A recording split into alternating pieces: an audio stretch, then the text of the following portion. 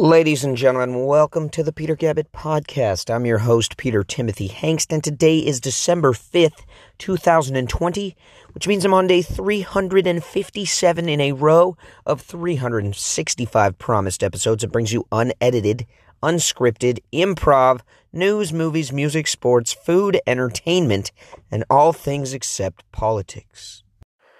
Well, folks, it seems the boring loop from one end of the convention center to the other, underground in a tunnel in Las Vegas, is not as boring as we thought it would be. Of course, Elon Musk promised a high-speed train, which then turned into shuttles of Tesla vehicles driving at 50 to 60 miles an hour with one or two passengers in a tunnel from one side of the convention center in Las Vegas to the other. Now, as you enter the waiting area, there is dance music and flashing lights. It's like a rave in there. And apparently, it cuts what would be a 15-minute walk from one side of the convention center to the other down to a 1-minute car ride, which he says the Tesla vehicles will reach speeds of up to 155 miles an hour at one point to ensure that passengers have a speedy trip from one side to the other. And eventually, Elon Musk promises that his tunnels will spread around Vegas to Mandalay Bay, all the way down to the other side of the Strip, and eventually a tunnel from Los Angeles to Las Vegas that he could use Teslas to drive people from one spot to the other. Now, I'm just not sure about the LA to LV scenario, because who wants to be stuck in a Tesla for a whole trip in a tunnel when you could drive not in a tunnel, on regular land up above where everybody is, and you could stop and get a bite to eat, or you could use a restroom, or you could at least do any of the things you want to do that don't confine you to a tunnel for an entire trip. I mean, I'm just not understanding, unless the Tesla is to maintain a speed of 155 miles an hour throughout the entire tunnel from LA to Vegas, cutting the driving time virtually in half, then yes, okay, maybe a 2.5 hour trip from LA to LV wouldn't be a bad scenario. But who could even afford that? This is obviously specifically for celebrities and rich people who just don't want to deal with traffic anymore. And for that I say, screw this. I'm never going to be able to ride in this boring tunnel, which I really don't care. And by the way, it's the Boring Company because they bore through rock. But it seems like it's really boring as well to me, because a high-speed train would have been way cooler, and of course they fell very short of that. Now, apparently the boring tunnel in Vegas, from one side of the convention center to the other, will be in use coming this January. 3 or 4 months behind its original schedule, as absolutely everything Elon Musk's dreams do. They complete their projects in, a much longer time period than as was expected. I can't speak. Maybe I need to join Elon's team, and then I'll be the one who tells people how long these projects will take, and then at least they can blame it on me, the guy who can't speak, when it's off by months and sometimes years. All I know is I'm not impressed. You get into a Tesla and drive down a single-lane tunnel. Whoop-de-whoop, la-ti-da. Really not impressed, seriously. I just think it's stupid. Is anyone with me on this?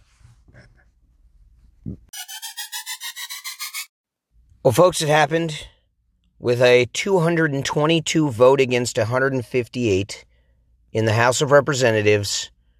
Federal decriminalization of marijuana.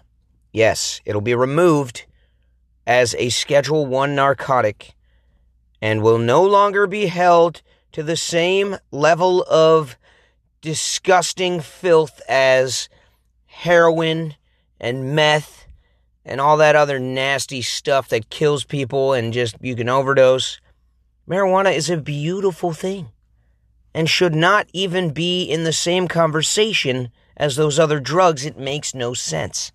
Now, of course, the bill itself is not expected to pass the Senate anyways.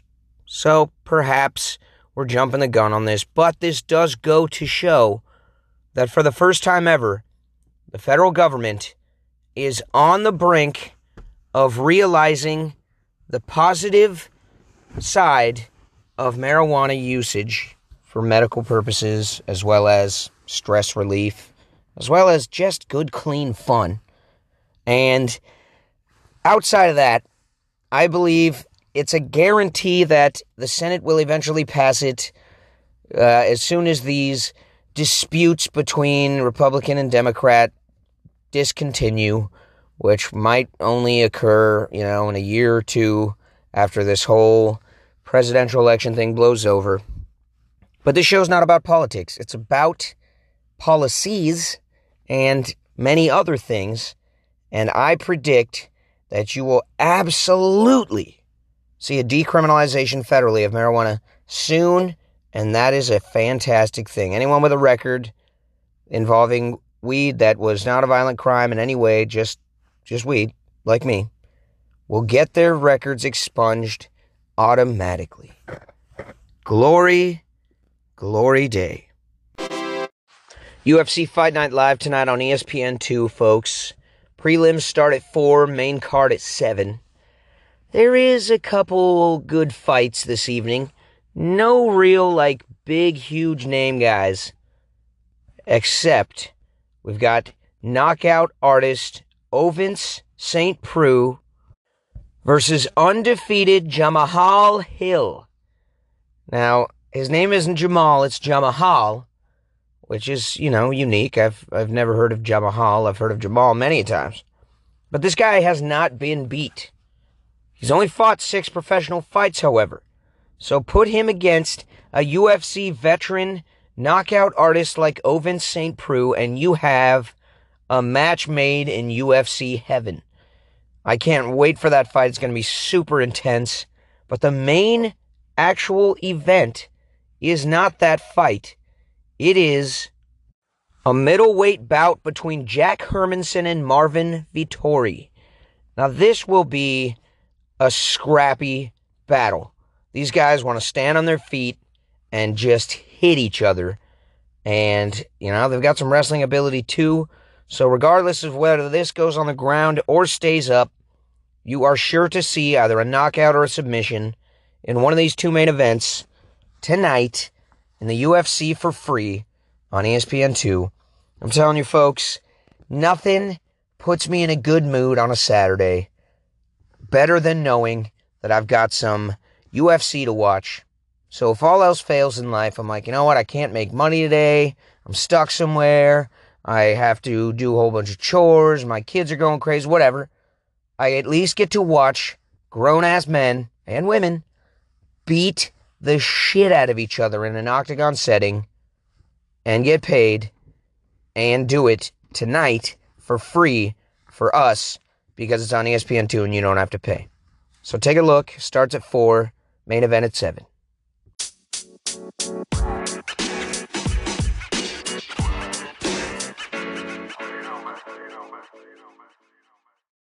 Should be a big day for the Oregon Ducks as they face Cal, who has 0 wins and 3 losses.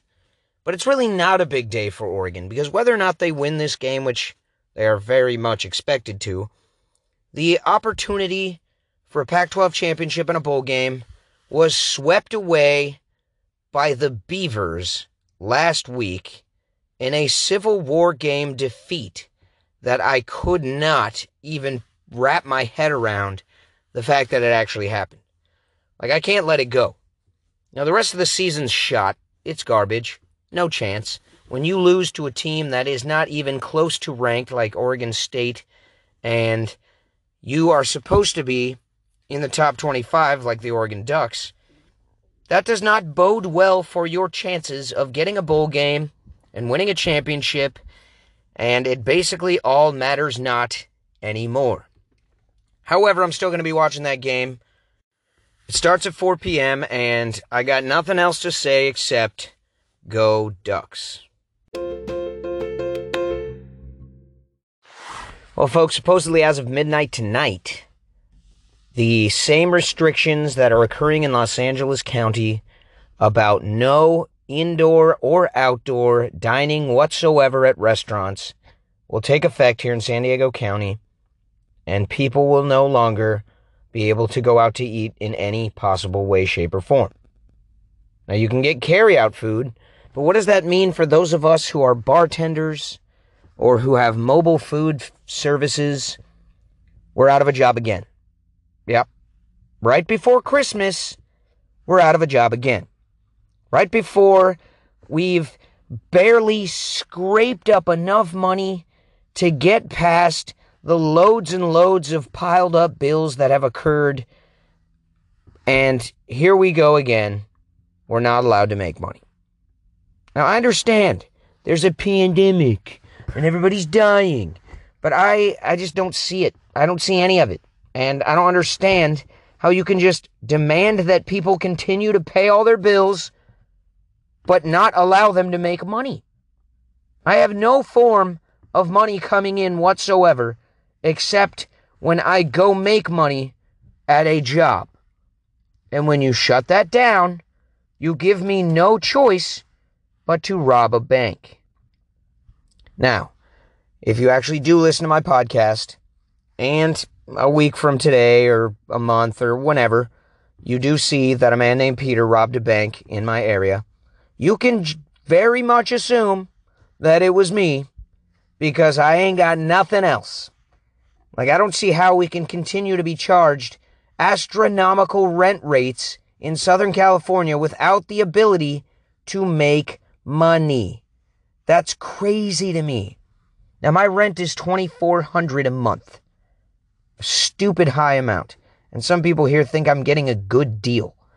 That does not include utilities, garbage, water, gas, electricity, all these things, which if you combine those two, is well over almost $4,000 a month. Now, that would also be a number that wouldn't even kill me as much if I didn't add the fact that I have 3 kids and a wife, and we eat food, and we need things, and this is just crazy. I got to get diapers for my baby. I got to do all this stuff. Gas for my vehicles. Well, if we can't go anywhere, I won't really need that. I don't know how they expect any of us to pay all this stuff. We've exhausted everything. You know, we have nothing left, and we need to be able to go make money, and they take that away once again. Like, I'm in a position now, I'm not for this shutdown in any way. I don't give a shit about the cases soaring and any of that crap. You might hate me for what I'm about to say, but I also don't care about that. I am over this COVID BS, and I want to get back to work. Cases soaring high, I don't give a shit. I need money. You know what else is soaring high? The bills that I need to pay. Now, in the winter months, it's the only time in which I use my heater in my house. Because if I don't turn on my heater, it'll get down to 40, 50 degrees or less, sometimes 45 degrees in my infant baby's room. Now, I'm not going to let my child die at night from freezing because I can't afford to pay the gas bill. So, of course, I'm going to crank it up and keep it rolling and just hope that some miracle of money occurs to be able to help me pay. This is crazy what's happening right now, and a lot of people are just done with it. They're like, you know what? You've given me no choice. I'm packing up, and I'm moving to another state. Now, that possibility is getting pushed closer and closer to the front of my mind with each passing day. And with Gruesome Newsom as the governor, I'm ready to call it quits on this state and get the hell out. You give me no choice, sir. You're saying it's not your fault, and here you are, hanging out in your winery, maskless, eating food with all your buddies, and you tell us we can't sell food to the public with masks on, outside only. What a hypocritical piece of shit. Folks, it's time for the portion of the Peter Gabbett podcast that we've all been waiting for, and that is Real Stories, brought to you by me, Peter Timothy Angston Barbecusion. It's BBQUSION. And today, folks, I'm going to simply tell you what are my favorite Christmas comedies to watch each year, because we're going to have time to do it. Let's face facts, they're closing everything down again, especially here on the West Coast, Oregon, Washington, California. We always copy each other. We're gonna have time to sit and watch these movies with our family. If you've never seen some of these, I don't know how that's possible. But obviously for me, number one on the list, ultimate Christmas movie, comedy, number one, 100%. I'm going to start with one, and I'm going to go down the list. This is reverse from what I usually do, I know. But it's just what I'm doing off the top of my mind right now. I have to get it off my chest. I love this movie. National Lampoon's Christmas Vacation. It's number one. Nothing can beat that movie. It is all around the most solid Christmas comedy in the world. Has a little bit of everything, and at the end, it makes you feel warm and fuzzy, and to this day, it holds true to one of the best Christmas movies of all time. Now, don't get me wrong, in close proximity to that is Home Alone 1 and 2.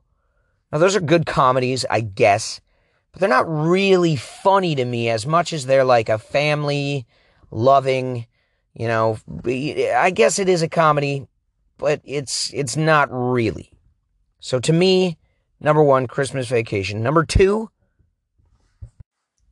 Bad Santa. I know a lot of people are going to judge me on this. They're like, really? Bad Santa? It's not even that great. It is great. So's number two, Badder Santa. Bad Santa is seriously funny. Probably not something you want to watch with your children. It's a comedy for adults, which leads me to my next one. Office Christmas Party. Office Christmas Party, number three on my list of Christmas comedies. Now, don't get me wrong, folks. There's a lot of Christmas movies I like more than these movies. But this is my comedies list. And usually when I go comedies, I'm not thinking of kids being able to watch it with me. I'm simply thinking of what makes me personally, as a crude and disgusting and filthy individual, laugh the most out loud. Office Christmas Party is one of them. Number four, A Very Merry Harold and Kumar Christmas. The Harold and Kumar Christmas is flat out hilarious. It is awesome. You've got Neil Patrick Harris doing his thing as he always does in these movies for some reason. I don't know why they just linked him into these movies for some reason, but everything he does in them is funny, including in this one.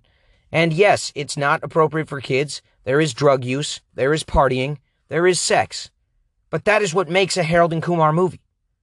So that's why they're number four on the list. Harold and Kumar, A Very Merry Christmas.